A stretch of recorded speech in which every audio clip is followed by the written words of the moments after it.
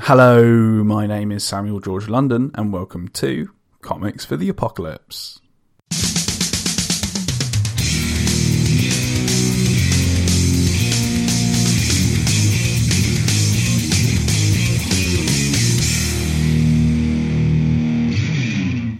On today's episode, I speak to comic book creators and very funny fellas, Julian Hanshaw and Krent about what comics they would take into an artificially intelligent robot apocalypse.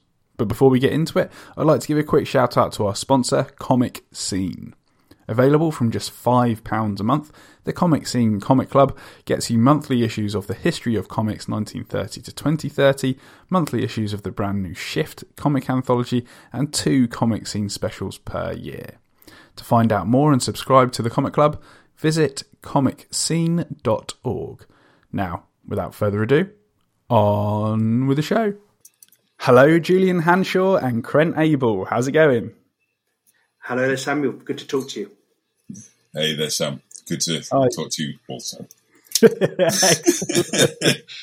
Yes, and it's always a pleasure to have two guests on the pod, but it can always be a little bit kind of awkward at first as we get acquainted to a three-way. Sure. in that way, you know. But it's an absolute pleasure to have you both on Comics for the Apocalypse. And for anybody that hasn't come across your work just yet, what do you both do in the world of comics? Julian. What do I do? Struggle on a daily basis and pull my hair out. Well, I've worked with a number of publishers. I've been with Jonathan Cape, and I've had a couple of books with Top Shelf and with Self-Made Hero. So, yeah, I've been going for a while now, and take the projects who'll accept them, really. Anybody will have him. I know. I just kind of wander around with comics under my arm, banging on doors, hoping that someone will green light a project. Excellent. And Krent, how about you? I've done a couple of books which are compilations of my comics, which were mostly in music magazines for a publisher called Knockabout. I've done another book with Julian, called I Feel Machine, and I've got one coming out with Image later on this year. So yeah, just bits here and there, plus I do like illustrations and storyboard work and stuff. Whatever that's by, yeah. Fantastic. And where can everybody find you online? I'm www.krentable on, that would be my website, and it's just like, if you go to Instagram or Twitter or the other one and just type in Krent Abel, you'll find me. It's like, because there's only one Krent Abel, because it's such a weird name. Is my answer. And yeah, as for me, I don't have a website like Krent, but you can find me at Hanshaw Julian, and I tend to kind of hang out more on Instagram than I do Twitter. It's a little more friendly on there. Yeah, Twitter's horrible. They eat you alive, Julian. Wild West, isn't it? Yeah. Definitely. But all of those links, of course, are in the show notes, folks. So go follow Krent and Julian on Instagram, Twitter. Check out Krent's website as well, and also check out your short film as well, Deep Clean, Krent. Oh yeah, I forgot about fantastic. my film. Thought about my film career. That's right on YouTube. Yeah, I forgot about that film career. Totally plugging that. Yeah, just a bit, because you can watch that on YouTube right now. It's great. Congratulations on putting together such a great short film. Cheers. I can't take all the credit for that. I didn't direct that one. I made that film with a guy called Matt Harlock, who directed it and co-wrote it with me. But yeah, check it out on YouTube. It's a fun little horror film with a lot of gross things going on in it. But yeah, it's cool. It's had a lot of views. Oh, absolutely. It's totally rad. Highly recommend that. I'll put that link in the show notes as well, so people go click through straight onto that. Cheers. Now, no worries at all. something else that I'd like to mention up top as well is that you've both collaborated together on another book called I Feel Love. Absolutely. Yeah. So tell us a little bit more about that before we get into our apocalypse.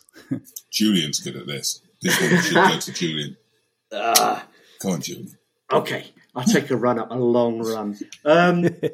Well, initially we collaborated on I Feel Machine, which was 3 years ago.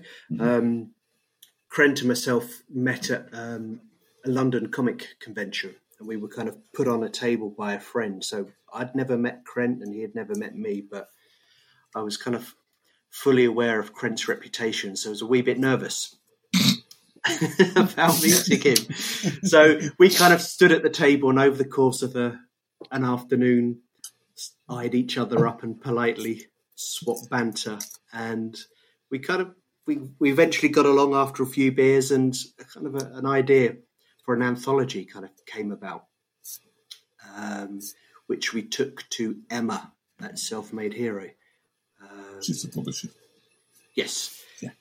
And after she had greenlit that, after we'd picked ourselves up off the floor, being staggered by actually being greenlit for the project, we then reached out to a number of creators that we thought would really fit the bill to kind of address a technology-themed anthology. So we poured in some really good talent for that. Yeah. Julian's a mate of Sean Tan's, so we managed to rope him in, which was like Brilliant. Really exciting for us. His work is amazing. And and obviously we kind of utilise Emma's and Self-Made Heroes. They had Tilly Walden on their books, Box Brown, so we were able to kind of get in touch with them. So we kind of slowly pull people into the fold. We then reached out to another guy called Erik Svetov, who's a Swedish comic creator. And that was it, wasn't it? That was the whole crew. That's all of them. And plus our stories. We chipped in a few stories each. It was like 6 stories all in all. And what's what's kind of the premise behind it? That one was just technology. So it was quite a big thing. You could just go in any direction, really. I did one kind of about like a satire of parents' attitudes towards their children using telephones all the time, taking it to a ludicrous extreme, but it was really grim at the same time. And Julian, do you want to talk about yours? Yeah, my one was about how to make it sound almost sensible. It was an environment where everyone looked the same, and there was a chicken who was God. And there was a projector which kind of showed you other time dimensions. There was a lot going on in the 12 pages, but it was an intense book in some respects. So after that, we thought we'd kind of lighten things up a bit with a book on love stories. But our natural instinct is to take things dark and twisted, and that's where kind of I Feel Love has ended up. Yeah, it's not light at all. No, well, I mean it's fun, but it's some of it is pretty weird and gruesome. But yeah, well, love can turn pretty dark sometimes, can't it? Absolutely. And I think that's what you've tried to reflect in this, from what I've read. Cheers, absolutely. Yeah, no worries at all.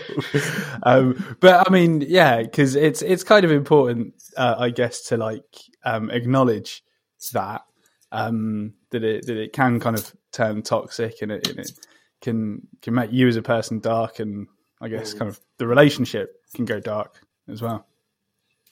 Yeah. Don't tell me about it. I don't want to know. But to be honest, I don't know how much this book seriously takes the darkness of broken relationships and love, to be honest. I mean, it looks at it from almost every kind of angle. But it's not a downer.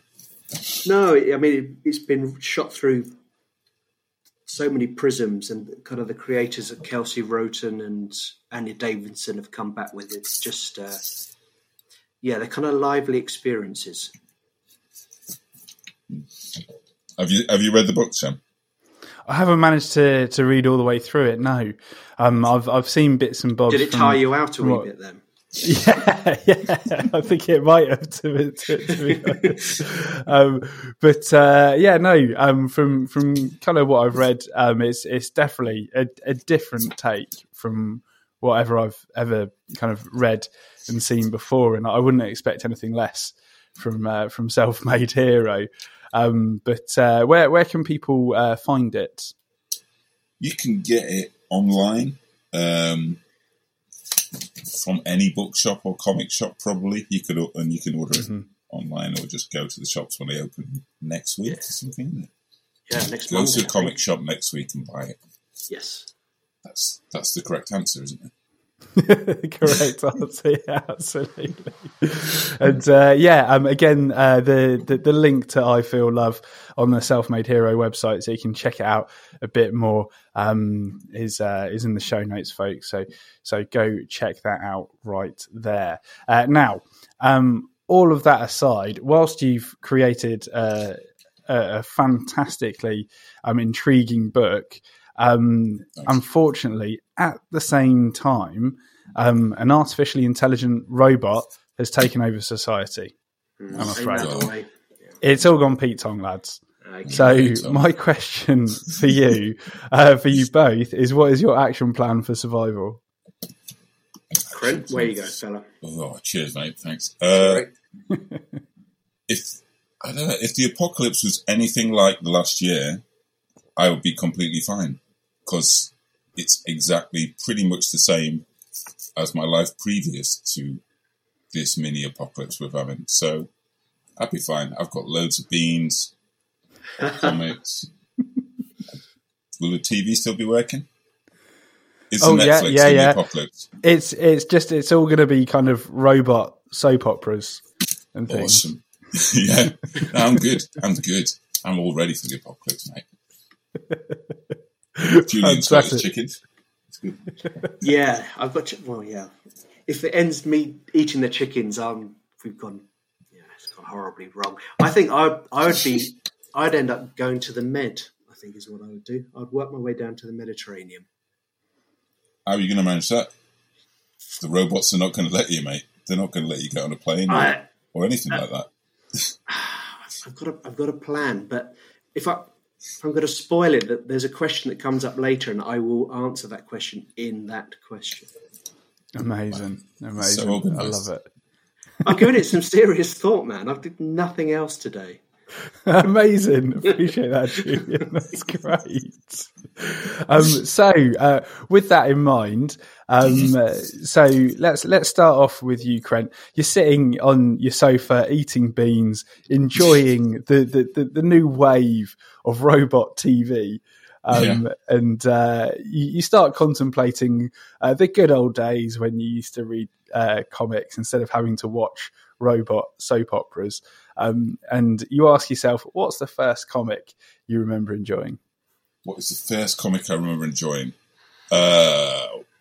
Probably, I remember when I was about 9, my mum would take me I'd go shopping with my mum at the weekend, and she'd let me go into the newsagent and pick out a comic. And I distinctly remember going there and seeing 2000 AD for the first time and insisting on having that, just because it looked so violent. And yeah, just because it looked violent and really bright and insane. So yeah, that's the one I totally remember. And to be honest, I'm not sure I've really progressed that far since then. I still like the same things. Arrested development. My comics are really just still quite heavily inspired by that, I guess. I don't know. Yeah, so that, really. Without that, I don't know what I'd be doing in the apocalypse. Excellent. And so that's obviously where the love of comics for you kind of starts from. And did you kind of read that first issue of 2000 AD and kind of immediately put pen to paper? Or where did that that I'll probably copy from? a lot of the drawings. I think Yeah. I bought like the first 100 or something, and then maybe I kind of got into something else. I don't know what. Yeah, I did. I started drawing a comic strip when I was about 14 or 15, and that was in that managed to get in the local newspaper. They let Seriously? it run. Yeah, they let it run. Right. They let it run in the Grimsby Evening Telegraph for about 3 weeks. But What was it about? It was called The Vigilante, and it was about it was a guy who looked really a lot like Strontium Dog from 2000 AD, going around shooting bad people, and it was just people getting shot and stuff. And so they took it off the comic after a while. But I would keep going into the newspaper offices with my mum, taking them news strips, and they would say, "Oh yeah, thanks," and they'd give me like £5. But then and I'd go home and I'd wait for the newspaper, but then it was not in the newspaper anymore. You've been censored by the Grimsby, what was it? Evening Telegraph. It kind of reminds, the way you're kind of describing it is that film Almost Famous. Have you seen that? Yeah. Yeah, it kind of reminds, young man gets into kind of print and journalism at a very young age. Yeah, that was it. And it's just Arrested Development. I've not barely changed. If you look at my comic today, it's very same thing. Same old stuff. Well, it's 1,000 times better than me, Krent. So, you know, it's very kind of you to say. you do yourself a disservice there. Now, Julian, you're on your way to the Med on your top secret mission that you're keeping close to your chest. And you ask yourself the same question. What's the first comic you remember enjoying? I think it would have to be The Furry Freak Brothers by Gilbert Shelton. I remember being handed it by he's a friend of mine on a foundation course, which is what the course you do before you go to art school. And he had an older brother, and like most older brothers, they kind of hand down Clash albums or something. But he handed his brother, the Furry Freak Brothers, who thankfully handed it on to me. And I'd never seen anything like it, to be honest. And someone who was about to enter art school and was kind of dreaming of sex and drugs, this fitted absolutely perfectly. But I really, apart from the crazy stories, I guess I really loved the art as well. And it was kind of the amount of work that went into each panel, which then kind of led me on to kind of looking at Robert Crumb and people like that. It was kind of the mark making on the panels. It's like an etching dry point. I guess it's probably something I should have pursued when I did go to art school, but I turned up wanting to be a sculptor, so I kind of missed the trick there. But the Furry Freak Brothers were the first thing that I remember kind of grinning and laughing at as I read it. That's fantastic. And so where did the initial creativity for being an artist come from in the first place then? For being an artist, I mean, I was at a comprehensive school where no one had ever done A-level art before, so I had to. Oh wow! No, yeah, exactly. I sat in a room for 2 years and drew whatever I want because I wasn't being taught anything. There was no teachers to teach me, so I kind of made up my own syllabus and quite rightly failed horribly. I got an E in my A-level art. Wow. Which is no surprise. So, but the great thing was when I turned up to foundation course, the tutors just kind of said, "Oh, we don't need to deprogram you. You're like an empty vessel, so you'll fit right in, and we'll take you, even though you've got an E in your A level." But unlike Krent, I didn't kind of get into doing anything comic-y, sequential. Oh, hell, until I was in my kind of 20s, I'd imagine, because I left art school and then became an animator. And then that led me back into reading and drawing comics again. So it was a kind of a long curve to get back into comics, always reading them, but never, unlike Krent, I never kind of wanted to be in comics. But it managed to pull you back in eventually. It did, because I walked away from animation, and I was so fed up with production companies and working with large crews. I wanted to go and do something where I could just totally be in charge of absolutely everything. And that I kind of moved out of London, moved down to the coast, and tried to be a cartoonist, which took quite a few years in the wilderness before anything happened. And yet here you are. It's awesome. Here I am. If only you could see where I'm sitting. It sounds all right to me, particularly as you're on your way to the Med. So yes, it'll exactly. be all right in the end. I've got to hold that thought. Yeah. Yeah, exactly. Now we're going to head back to Krent on the sofa, and the next question crops up in your mind whilst you're watching, whilst the ads are on. In fact, of this new robot TV craziness, and you ask yourself, what's the funniest comic that you've read? The funniest one I've read recently is probably Benjamin Mara's One Man War on Terror. Do you know that? It has come up a couple of times on the pod. Yeah, it's pretty insane and over the top. It is.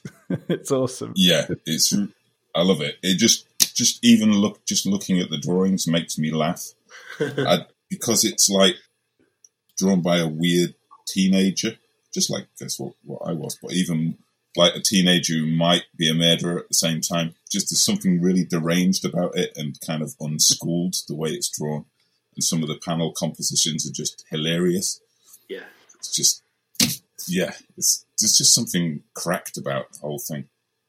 And I've met him a few times and I try and get to the bottom whether he does it on purpose or if that's the way he draws, but I still don't know. I don't know if he knows either. I would say that's one of the books that, for buying comics for other people, that's one book that I bought that most people. Most people. Yeah. It's just one of those books where it's just like you gauge people by their reaction to it, I think. It's pretty shocking in places, isn't it? But really funny at the same time. Yeah, it's hilarious. The way everybody says what they're doing as they're doing it. Like, I'm really excited. Or, now you're penetrating me. Things like that. Check out that book, anybody. Anyway. That's fantastic. And to you, Julian, what's the funniest comic that you've read? For me, it would be Mackies by Tony Millionaire.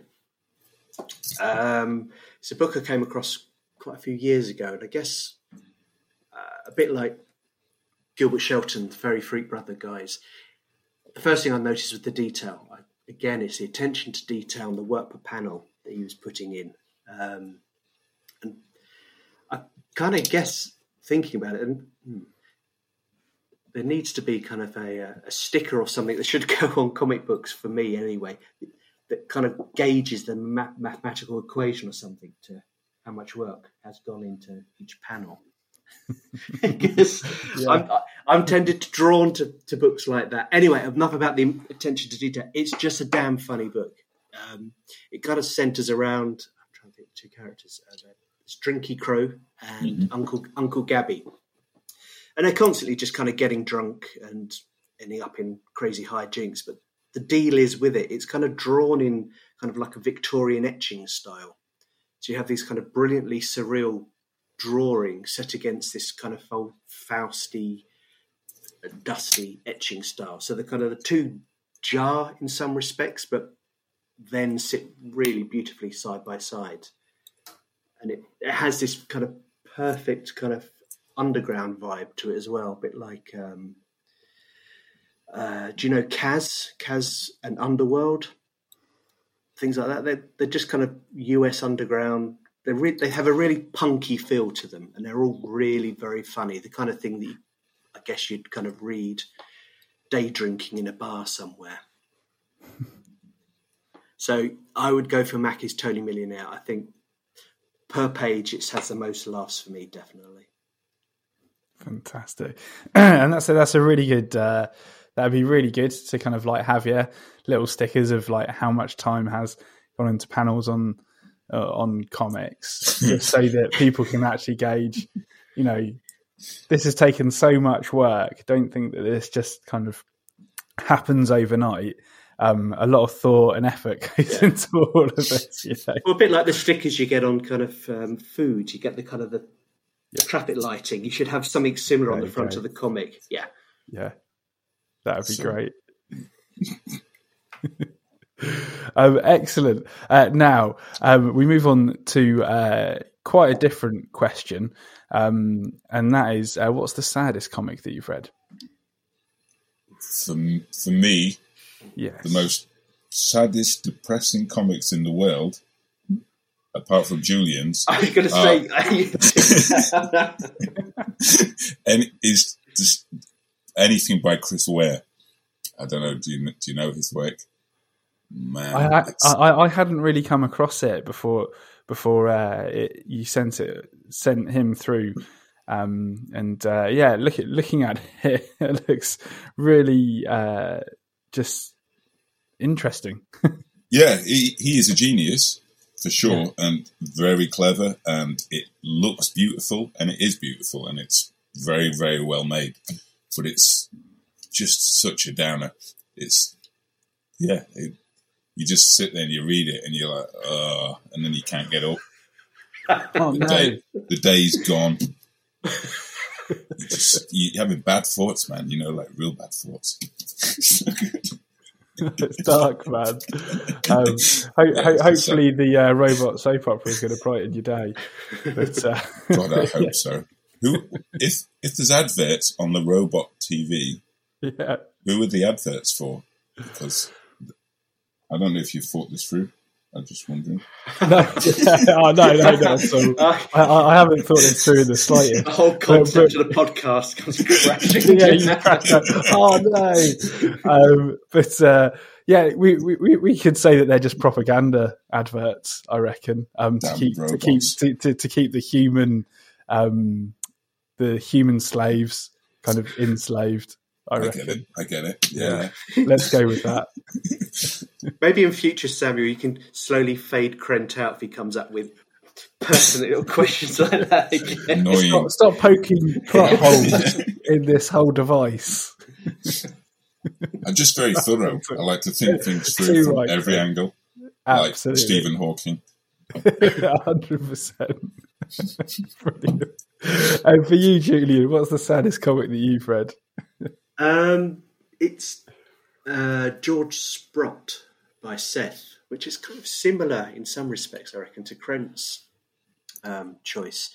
It's a really beautifully measured and weighted book, and the pages are told in either single or double page vignettes with kind of interviews and flashbacks, and also, which is really great in the book, Seth has he's built the town out of kind of cardboard, and he's taken the photographs of the shops and the buildings that feature in the story.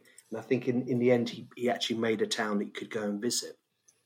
So it's a really meticulously made book on kind of many levels, and it's kind of filled with really heartbreaking love and pathos. And kind of the lead character is this kind of old guy, he's full of bluster, and he's got his TV show in Canada. He's always getting drunk and falling asleep on it.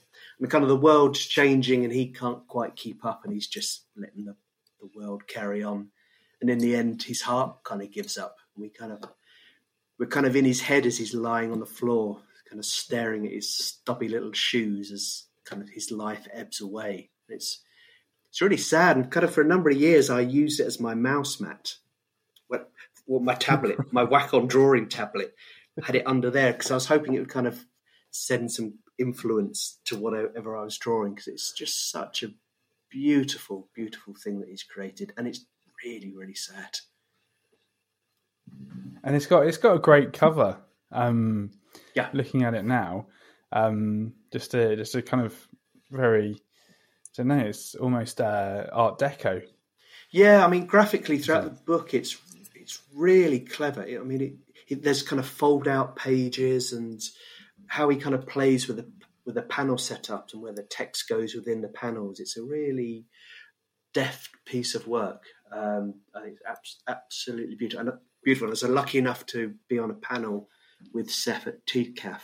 Was it 2019 or whatever? And it was very hard not to be a bit of a fanboy when I was introduced to him. No, it's great when that sort of thing happens. I was telling Krent before you joined us, before we came on the air, that we had Charlie Adlard on the podcast for the 100th episode. That was about a month ago. And I was being a bit of a fanboy with him during that, because The Walking Dead is what kind of basically got me into comics about 10 years ago now.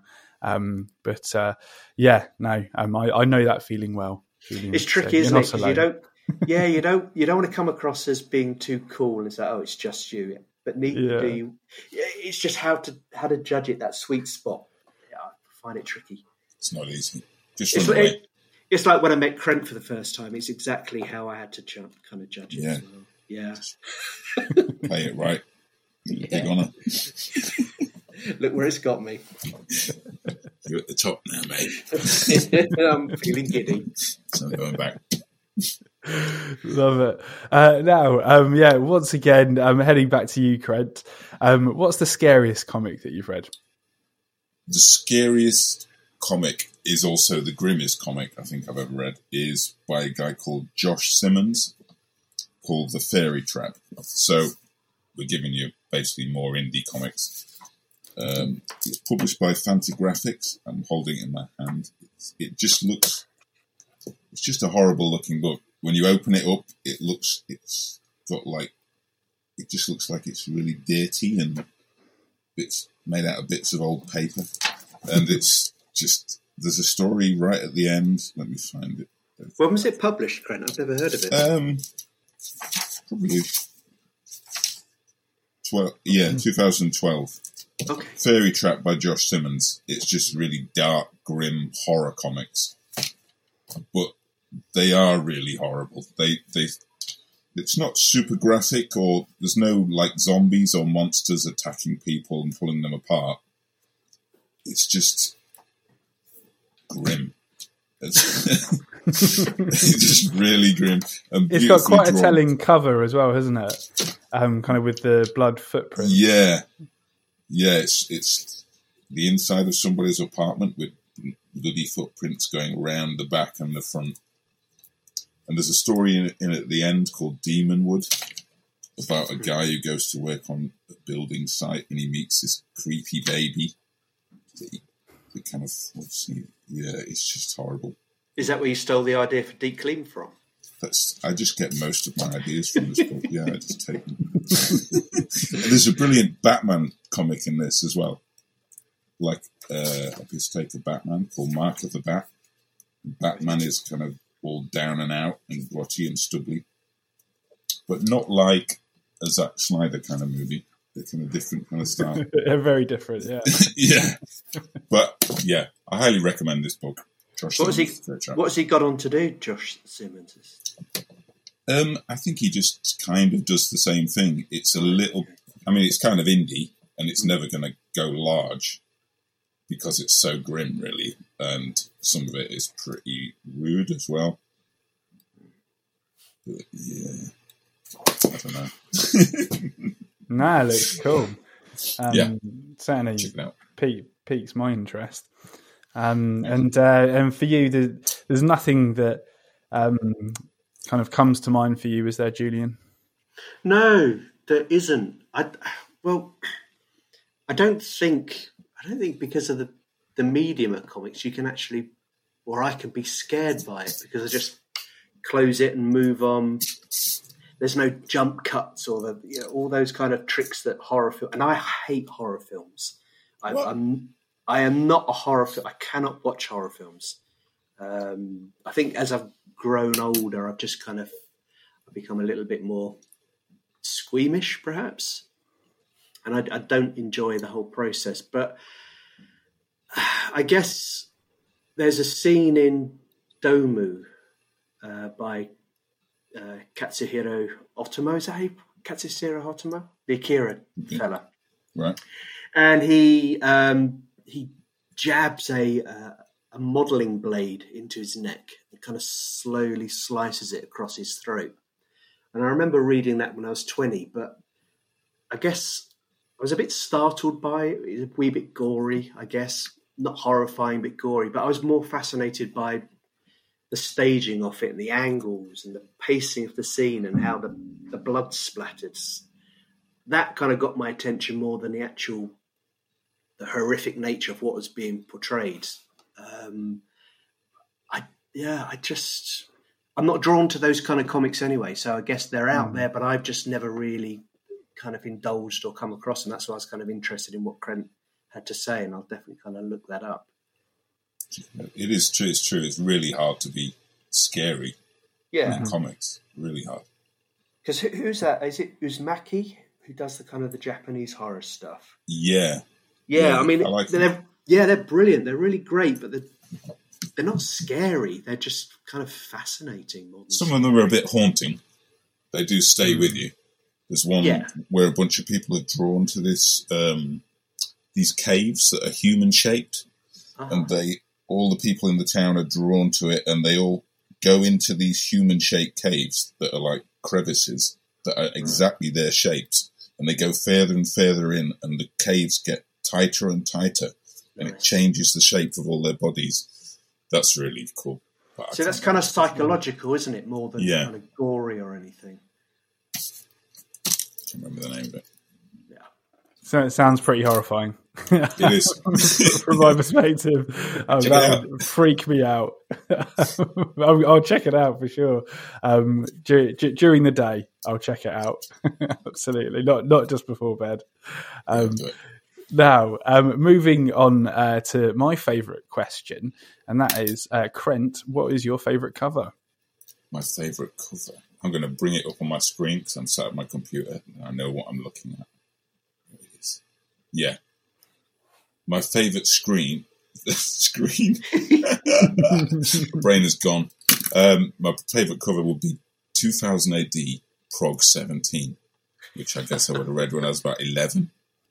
And it's a dinosaur has got trapped in a transporter with three guys, and they've kind of got melded together, and the dinosaur now doesn't have a head. He has the heads of three guys poking out the top, and it's coming out of this transporter and attacking a load of people that are running away.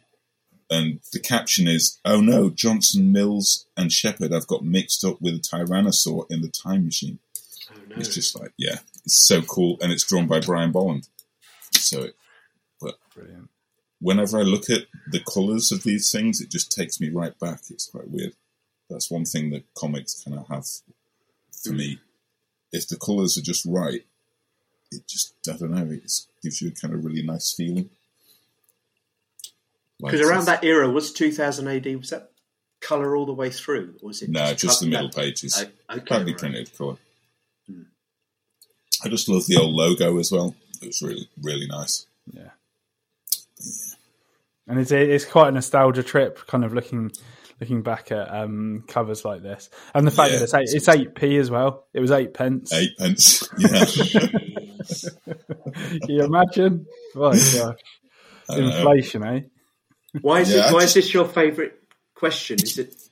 Do you particularly like covers? Yeah, I mean, I love covers because obviously they're there to kind of try and draw the reader in. And try and somewhat say what's inside, however abstract that is. But I also think kind of trying to pin down your favourite cover as a creator is probably can potentially be quite telling as well.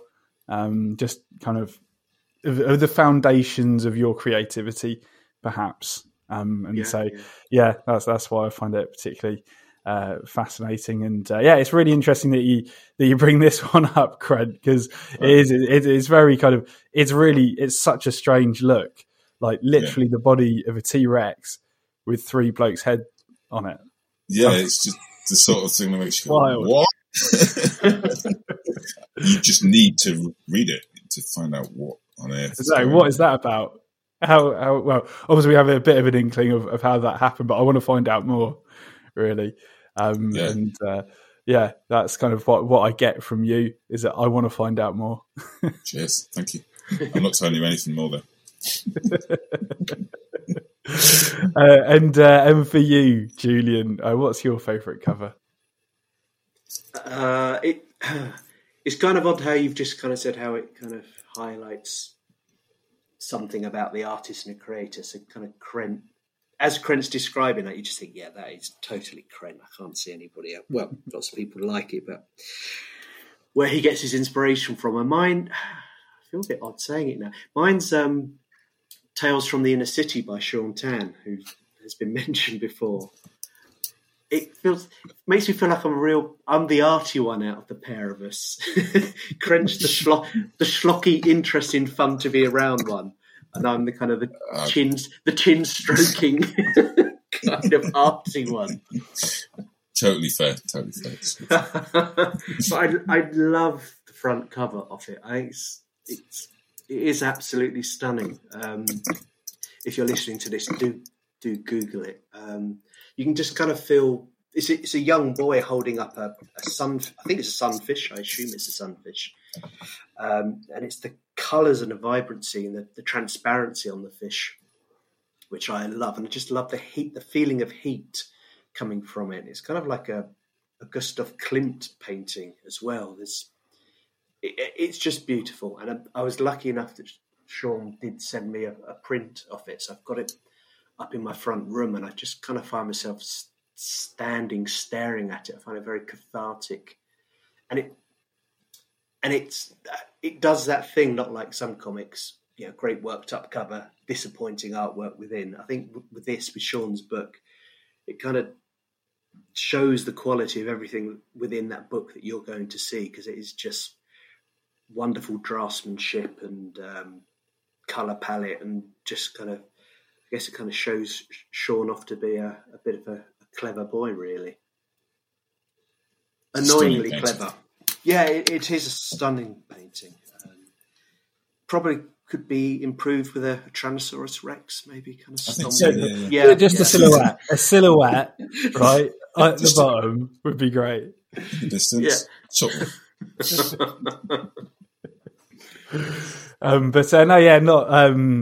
not to shy away from the actual thing, but it's a fantastic painting that Sean's created there, and it's intriguing as well. Like, why is this boy carrying this fish?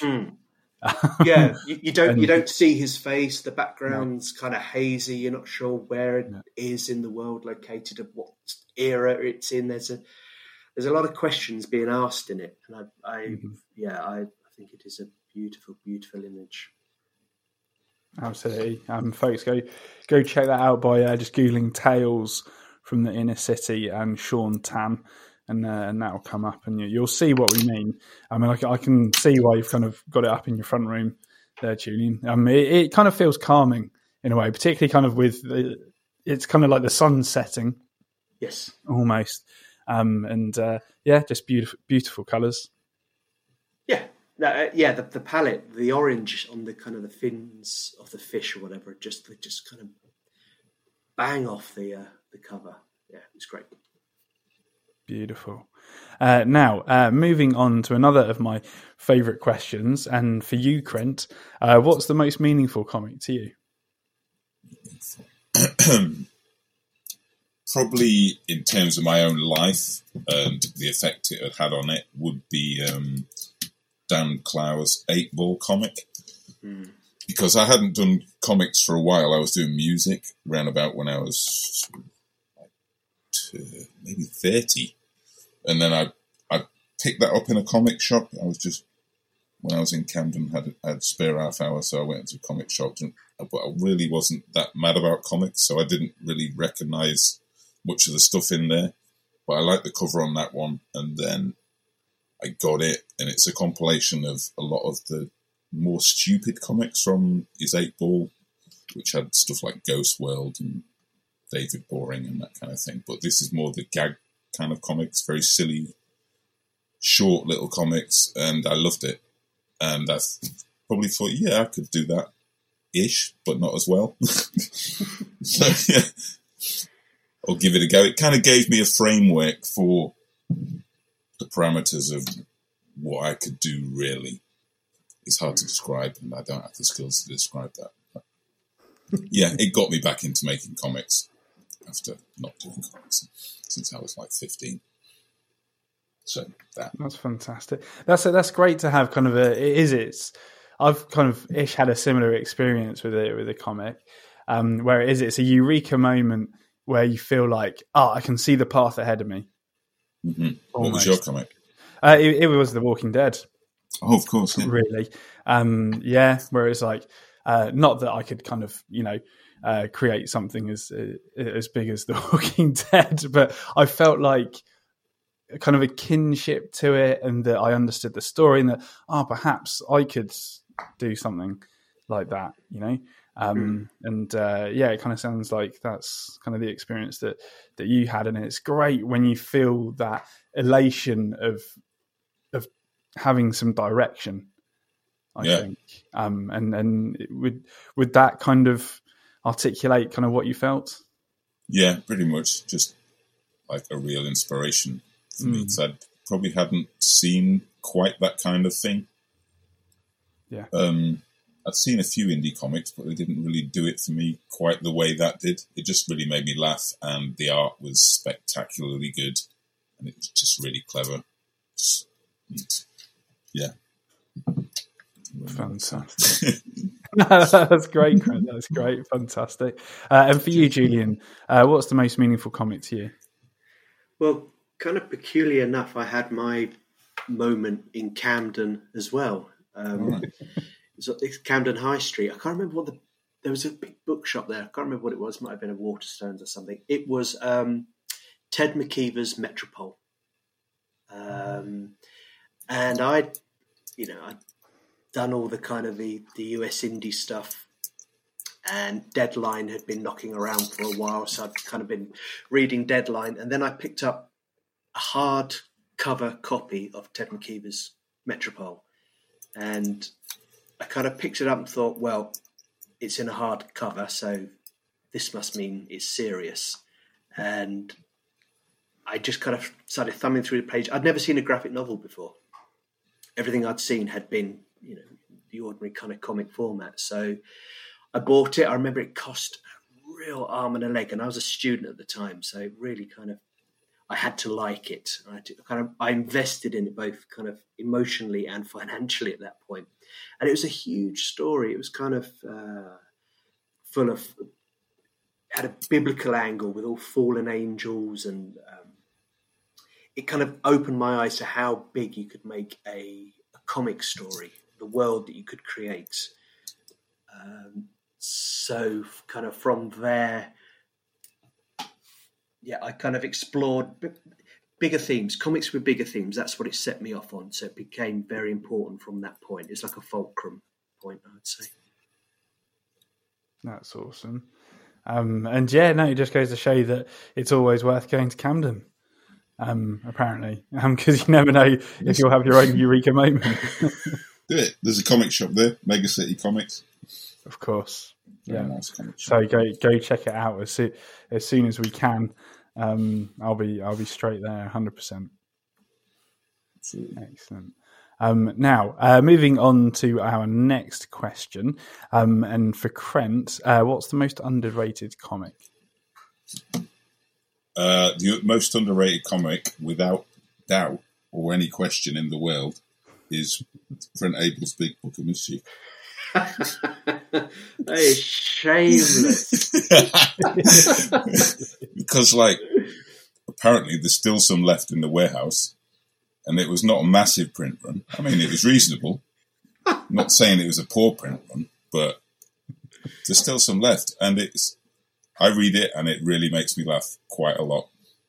I really enjoy it. You know what I mean? I love that. I love that. I love the cover, Krent. Yeah, the cover is spectacular. It's bloody brilliant. I absolutely love it. I think that's great, and I'm going to pick up a copy. definitely. So who are you blaming, Krent? The publisher or the public at large? I think it's the public. Yeah. Okay, can you give us a flavour of what's inside, Krent? Yeah. It's a filth. compilation of filth basically. It's a compilation of filthy, violent comics, but beautifully drawn with a lot of sensitivity and intelligence. It's a compilation of comics from a magazine called The Stool Pigeon, which was it was like the NME, but more kind of filthier and punk rock. Round about 10 years ago, and they used to have a load of comics in the middle, and I used to have the centre page most times, and it's a compilation of those comics. Dr. Cave, stuff like that. It's like a piss take of Nick Cave as a doctor, badly curing people. There's a lot of penises and stuff in it. It's quite infantile, but classy at the same time. So, yeah. That should have been the tagline, shouldn't it? Yeah. That would have got rid of the entire print run. Definitely. Very childish. We need to find this warehouse and go and liberate them. We do. Just give them out free. I must not give the link to this podcast to my publisher of that book. I can't even put this podcast on my Facebook now because he follows me. You know what I mean? And for you, Julian, what do you feel is the most underrated comic? For me, it's Ganges by Kevin. Now, his name I'm not 100% sure. Huizinga. He's with Fantagraphics. Now, I found 2 copies of his book Ganges when Gosh Comics used to be up by the British Museum all those years ago. So I picked it up, and it's simple looking, but it's really, really clever in the storytelling, and he has a kind of a great skill of flipping between reality and the subconscious. Within the book, there's lots of kind of mundane settings of him lying in bed, hearing the house creak as it cools in the summer, or getting up and trying to listen to music in the flat without waking his partner. So there's all these kind of small little idiosyncratic life things happening, but then it will kind of burst into strange, surreal dream states. And it's, he's just one of those creators where I never hear anybody talk about him, never really see his books carried in comic shops. What's his name? Kevin Huizinga. It's spelled Huizinza. I'm dyslexic, so I'm going to have trouble. Huizinga, I think, something like that. I think he might be dead. Oh, no, don't. I'm looking at a picture of his grave. Seriously. But there could be more than one. Oh, man. This podcast's taken a turn for the worse. If you Google his name, you can see a picture of a man's grave. Fortunately, on his wiki, it doesn't say that he's dead. Oh, okay. Yeah. Just delete that bit where I brought the whole conversation down. Yeah. Well, I'm glad to know that he's alive and well, and Krent's not kind of Go, Kevin. Exactly. So, a deeply underrated and thankfully not under the soil comic creator. Good stuff. Definitely. Now that looks really, really interesting, and it can be very frustrating, can't it, to try and understand why somebody doesn't quite get the traction that they deserve. Have you got any insights into that at all, Julian? It's probably a bad day to ask me something like that. No, sorry, mate. No, it's okay. It makes no sense. It absolutely makes no sense whether you're posting on Instagram or whatever you might be doing. It's just what the zeitgeist is or what the algorithm is or whatever it might be. It's so disheartening, especially when you go to conventions and you walk around and you pick up some people's work and you think, why on earth isn't more people seeing this stuff? And you go to the big panels, and there are people on there, and you just think they don't deserve to be there. Whereas some people in the convention centre have got wonderful pieces of work, but it's also personal, I guess. Mm-hmm. Yeah, I don't know. And how about you, Krent? Any thoughts? What was the question? Sorry. Just why some people just kind of end up flying under the radar. Maybe their work is just a little bit wonky or difficult to be enjoyed by tons of people, or it's just not the right time for it. Yeah. Or I don't know. I mean, there's so many artists out there and so many creators making stuff. It's hard to just get anybody to notice your work. So, yeah, some people get through, but you have to be really, really tenacious and stubborn just to keep doing it, really, as well as creating the best work you can. I don't know.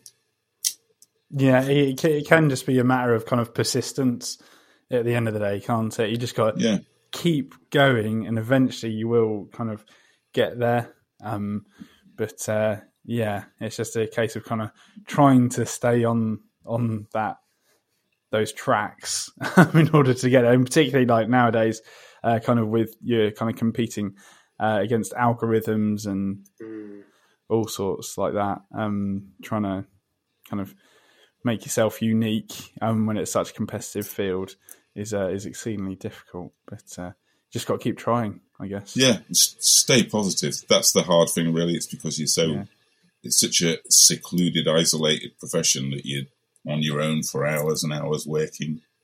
So you've got all the bugbears in your head half the time telling you what you're doing is not great and all that stuff. You just have to, for me, I just have to trick my brain to tell me that I'm brilliant all the time. Do you know what I mean? So I don't really have bad thoughts coming in saying, you're rubbish, you're rubbish, you're rubbish.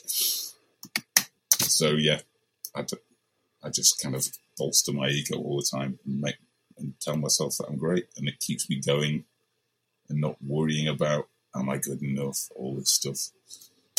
Just so my advice, if you're doing comics, is just kind of like hypnotize yourself into thinking that you're brilliant. That's my trick. How about you, Julian? Yeah. I think you're right. I think you spend so long by yourself in your head with the story, staring at the page. Yeah. So the doubts just begin to kind of linger and creep slowly, and you have to kind of push yourself and reassure yourself. Sometimes I would just take myself off, especially social media, not look at other people's work, because it will just broadside you, especially if there's a story that's a little similar to what you've been cooking up. So you've been kind of nesting the story for 2 years and you think, okay, this is good. Wait till they get a load of this. And then you read a review about something, it's in the same ballpark. It's not similar. And then all of a sudden you start doubting everything that you've done over the past year and a quarter or whatever it is. It's a hard game, I think. Bumming me out, Julian. Oh, no. And but I think that's kind of good advice in terms of just trying to stay away, particularly kind of when you're creating yourself and you're focusing on a project.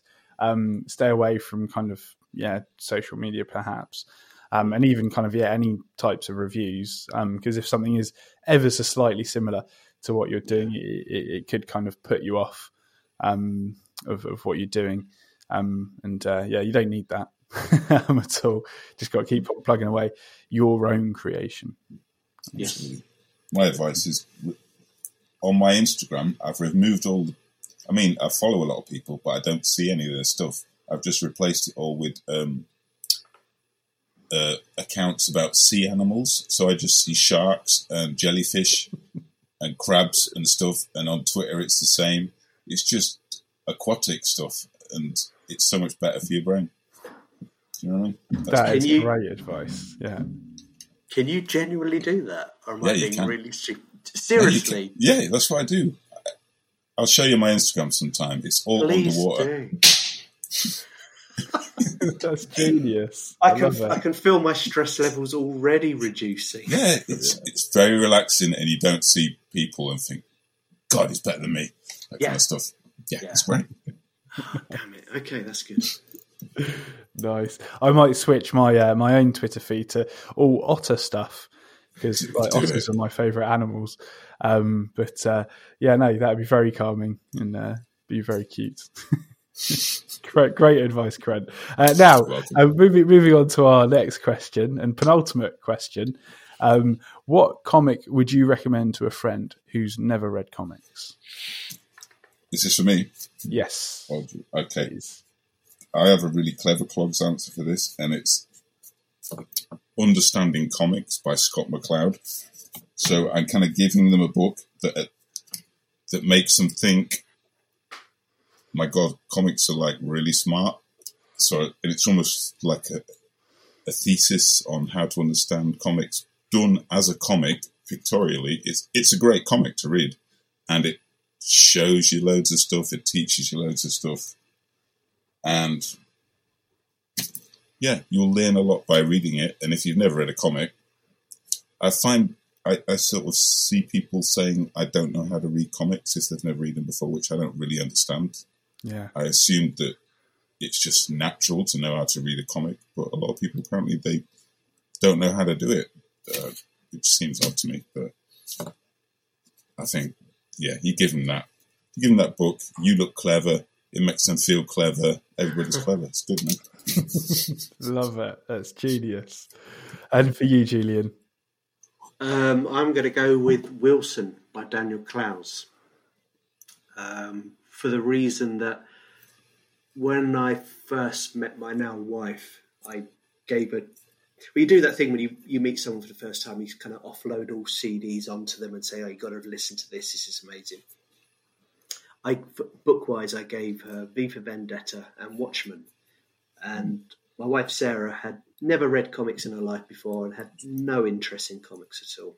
And she didn't finish either of them, which is absolutely fine because they're kind of pretty hard books to get into from the get-go. So I guess I feel something like Wilson, which is it's a pretty easy to read book. Each page is its own little vignetted story, but builds to a whole. And each page has a different comic style as well to it. So you can I imagine you kind of pick it up and put it down. You don't feel like you're being overloaded by concepts and nifty and clever storytelling. And, Clowes handles the whole thing, as you'd imagine, as Krent's kind of spoken about. He handles it beautifully and his colours are so brilliantly weighted. But it's a book that I went to look at before we did this at the podcast to kind of remind myself of it. But usually a sign of a good book is it's not on my bookshelf. So I've lent it to someone and it's not there anymore. It's missing in action, which is, I've spread the love with it and I've not got it in return, but that's not a bad thing. Yeah, that is a good one. So if you've got my copy and you're listening to this, send it back. I don't have it. You don't? Okay. No. Honest. No, that's a great choice, and I think you're quite right. Kind of the likes of Watchmen and V for Vendetta are probably a bit tough for first timers to properly get into. That's a great choice. Now, moving on to our last question, and for you, Krent, whilst you're still sitting in front of the TV in this robotic apocalypse, if you could only take one comic into this apocalypse with you, which would it be? How to Kill Robots? No, it's Frank Miller's Sin City. Just because I've read it so many times and the art is incredible. Probably, some of the very finest art I've ever seen. Because it looks so loose and easy, like he hasn't tried very hard. But it's the kind of art you could only do if, like him, you've been working in comics already for 20 or 30 years, working through different styles, refining it. and getting to that certain point. But yeah, it would be impossible to copy it well. Yeah. It's just, it's high contrast, black and white, very minimal when it needs to be, and very detailed when it wants to be. When I was at film school, Krent, I tried to blatantly rip off Sin City. So this was a long time before CGI animation and stuff, and I was doing animation in the traditional drawn on paper stuff. Could not break it down at all. It is so complicated. As you said, looks simple. No. It is very, very complex. I don't know how we. I mean, you could kind of try it on a computer where you can erase but this is all done on paper. I don't even understand. I'd love to see one of the pages how much whiteout is on it. Yeah, with a computer you could adjust layers and. Yeah, you can just try things out. Like, I mean, I draw a lot of my stuff on a computer, and it doesn't matter if you make a mistake. You can just cut away at it like a sculpture. You can cut out the white bits. You can slap on a black bit and get it perfect. But this looks like he's just done it naturally. But from years and years of experience and talent. And the writing is really good as well. And I like the way the panels are laid out. You'll suddenly turn the page and then there'll be a big double page spread. And it's just so cinematic. It's incredible work. Yeah. Great choice. Definitely one of my favourites as well, Krent. So I'm with you there on that one. Now, Julian, for you, which one comic would you take into the apocalypse? It's another one of these names that's come up before. I think there's kind of like a Venn diagram between Krent's and mine answers. And this is Chris Ware's Rusty Brown. I love Chris Ware for all his depressing elements and everything.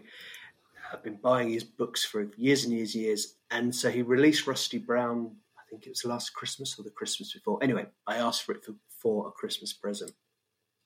Really excited, opened it up, and it's a big old doorstop of a book. I can't read the bloody thing. The font, the text font is so small in it. It is ridiculous. And I've put kind of big bottle top glasses on, shone a bloody arc lamp on it. I can't read it. I've got halfway through it and I've had to put it down. So it's a book that I've not finished and was so looking forward to reading. So I kind of guess I'll take that into the apocalypse if I've got time on my hands. If things are going well, I'm not fighting off robots or anything, I can kind of slowly work my way through it. But I can't understand why the font in the book is so bloody small. It's ridiculous. Is it the whole book tiny? Yeah, it is tiny. And there are some panels where you've got to think that he's either taking the piss slightly, or I don't know why they didn't just print it bigger. He sells copies. It's not a cost thing, surely. It really it kind of gets in the way of the enjoyment when you're having to struggle to read. You know, the illustrations are beautiful as always, but I couldn't read it. What's the point? Man, that's tough. That's such a shame when the lettering kind of lets down a comic, and it didn't need started on lettering. Yeah. Oh, yeah. Is there a story behind that? Krent is very, very specific about lettering. I can feel the blood. You're getting my blood up already. I will only read a comic if it's hand lettered. Wow, nice. I guess I will make an exception, but I will be angry while I'm doing it. Very, very angry indeed.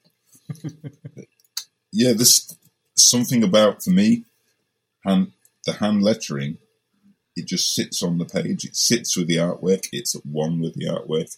Mm-hmm. Yeah, even if you make a font of your own lettering and then stick that on top, it still looks like it's in a different dimension to the rest of the page, usually. So, yeah. And it's really hard to do lettering as well. I just like the idea that one person does everything, that they have to learn this whole technique of trying to letter. I don't know. It's just It's horrible. It's horrible. Fade him out for the love of God. I could keep talking about this all day, man. Well, it's vital, isn't it? It's vital to the flow of a comic, and it's important to kind of take it seriously. I'm sorry about that boring interlude. Nah, not at all. It's all good. And talking of anger and kind of, potentially protecting yourself, what weapon, tool, or useful item would you like to take into the apocalypse with you as well? Or I can just choose any item, or is it something that I've already got? Nope, any item whatsoever. Any item.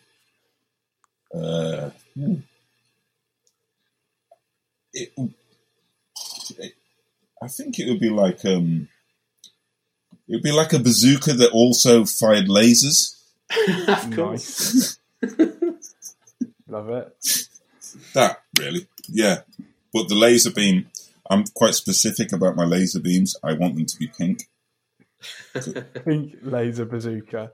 I love it. Yeah, that's it. I'd love to see that. How many shots per charge do you get, Krent? Okay, well, it's lasers. I assume lasers don't run out. Do they? Not? I don't know. Again, what are they powered by? Who powers the lasers in this future? You should.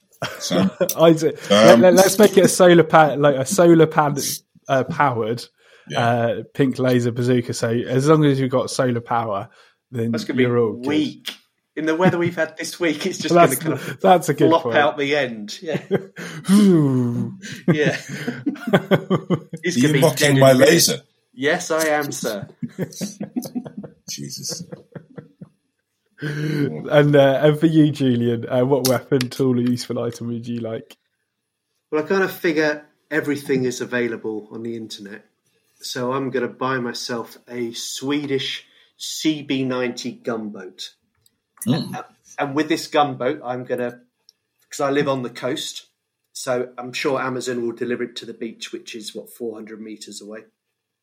And I will slowly work my way down the west coast of France into the Mediterranean, and I'll live off olives and Greek beer for the rest of my life, really. A boat is not really a weapon, though, is it? Let's face it. These things are armed to the teeth with 50 cal machine guns and stuff. Yeah, yes. Nice. I can just sit in the middle of the Mediterranean. Anyone gets within half a mile of me, I'll light them up. I'll laser your ass. Yeah, right. From the shore. I'll see those little pink laser things. Pew, pew, pew. You know I hit you, mate. You know I hit you. I want to see this, like in a drawing, kind of. That would be fantastic. Krent shooting a pink laser and Julian just kind of sipping on some Greek beer, sitting back in a Swedish just bobbing gunboat around in the Med. He'll be on the shore in his little speedos, all burned. I don't need to wear speedos because there's only robots. Oh, that's fair enough. They're not going to get turned on unless they're sex robots. Sexy robots.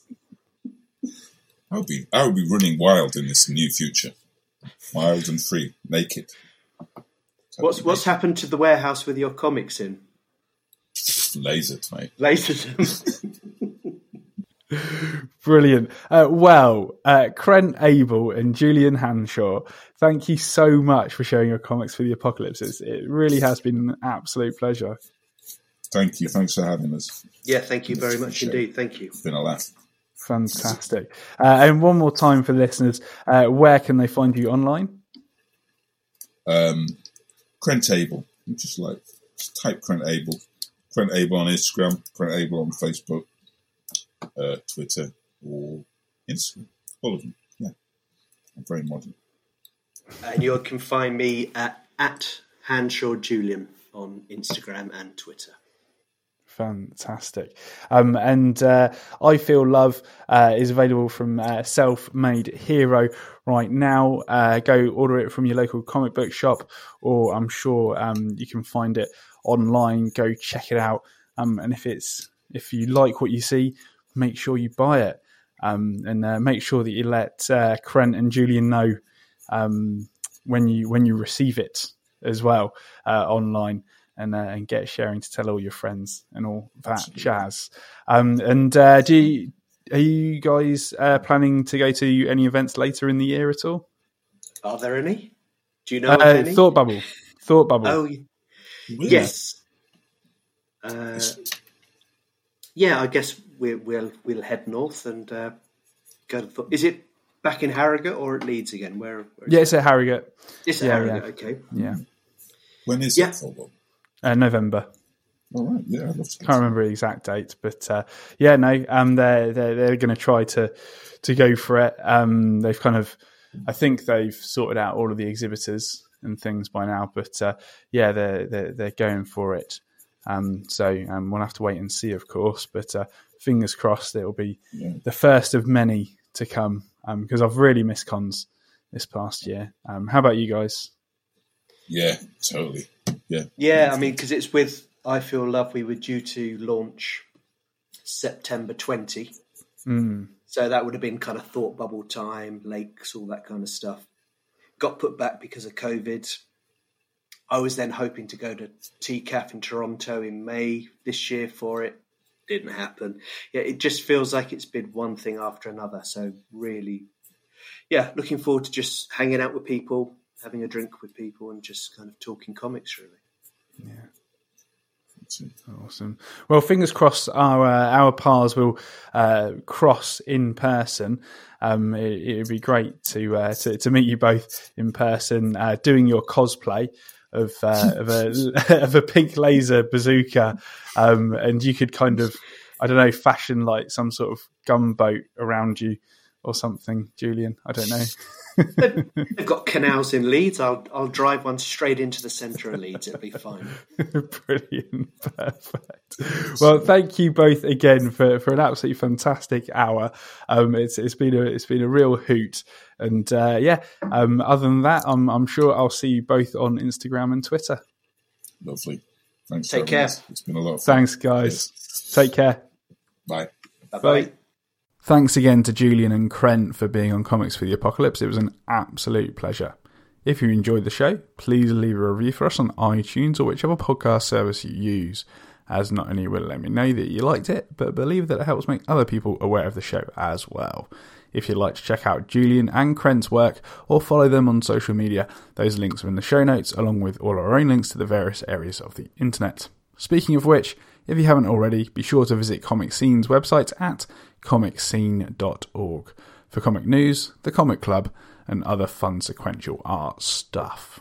And finally, as long as the apocalypse doesn't come to pass in the next week, I'll see you next Monday. Bye for now.